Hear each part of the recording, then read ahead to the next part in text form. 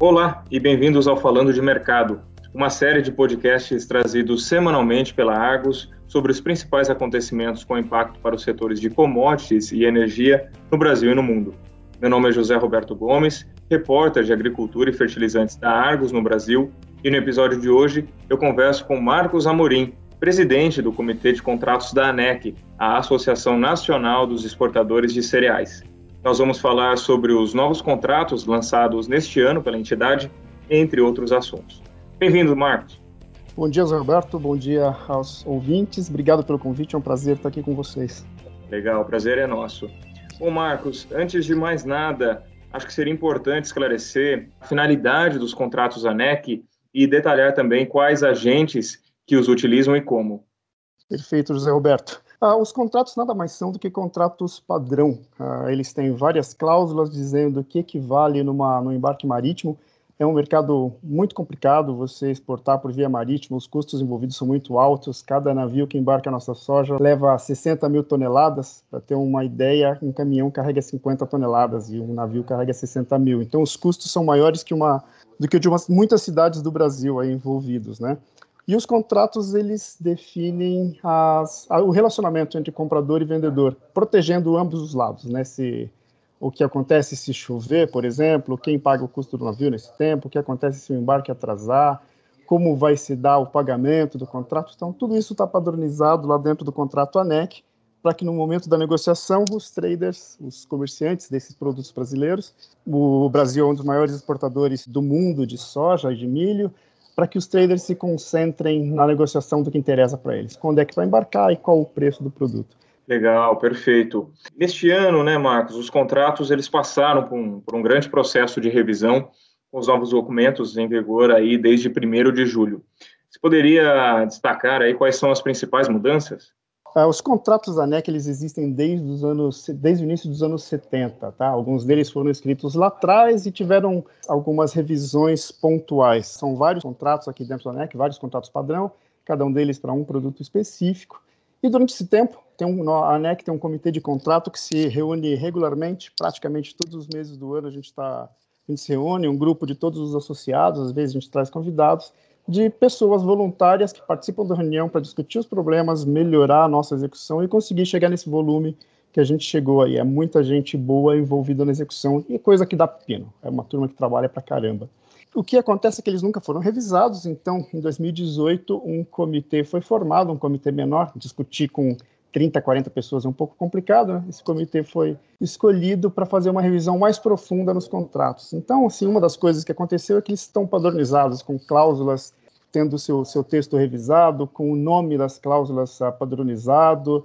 Existem contratos internacionais aos quais o ANEC se referem, e esses contratos foram atualizados e a gente seguiu essas atualizações também. Então, o que foi feito hoje a gente tem um contrato refletindo os problemas e a realidade do Brasil, que mudou bastante dos anos 70 para cá. Basicamente foi isso. Tem um mundo novo de soja sendo exportado, soja, milho e farelo sendo exportado no Brasil por portos novos com uma eficiência maior do que a gente tinha um tempo atrás. E os contratos refletem essas mudanças. Perfeito. Alguma estimativa, Marcos, dos volumes de soja e milho que são negociados para exportação via contratos da ANEC?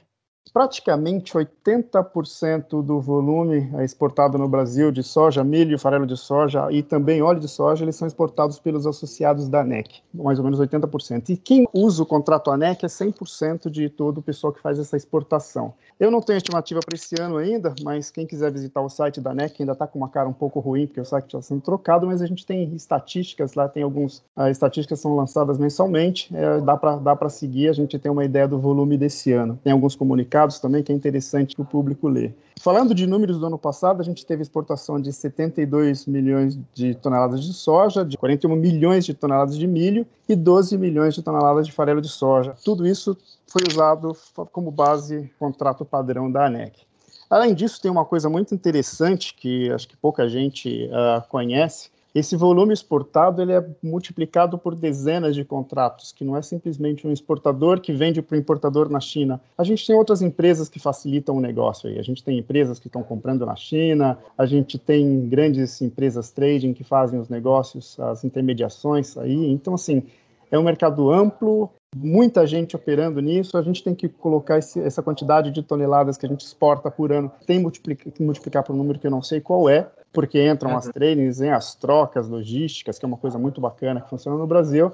A gente tem que multiplicar por algumas dezenas de contratos aí para saber a quantidade de contratos que foi feito usando o contrato ANEC como padrão. Legal, perfeito. Mudando um pouco de tópico, essas principais trailings globais, elas estão trabalhando na montagem de uma plataforma digital para gerenciamento da execução dos contratos de compra e venda de commodities, né? Essa plataforma é a chamada Covantes. Você poderia falar mais sobre essa iniciativa e também sobre como a ANEC está inserida nesse movimento? Como eu mencionei na sua pergunta anterior, falando de volumes, a gente tem que multiplicar por algumas dezenas esse total exportado pelo Brasil. É bastante complexo, tem muitas empresas operando nele, tem toda uma comunicação que acontece entre as empresas, e hoje o mercado agro, isso não é Brasil, tá? É mundo, em termos de sistemas, ele é um pouco defasado. Quando a gente vai para outras áreas, aí o pessoal está um pouco mais à frente. E a comunicação é muito manual, digamos assim, né? Comunicação por e-mail, e hoje algumas coisas mais informais, por WhatsApp, telefone.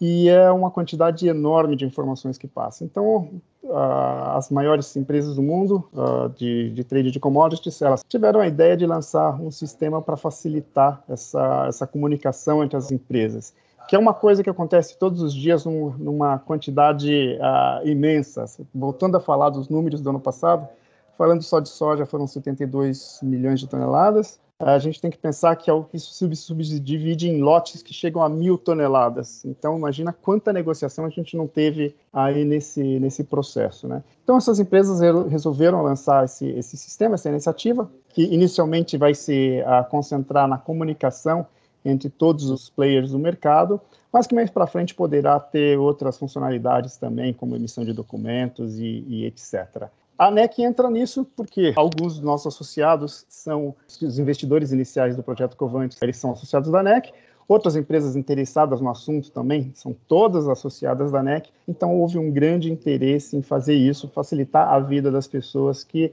faz a execução desses processos de exportação e trading do produto brasileiro.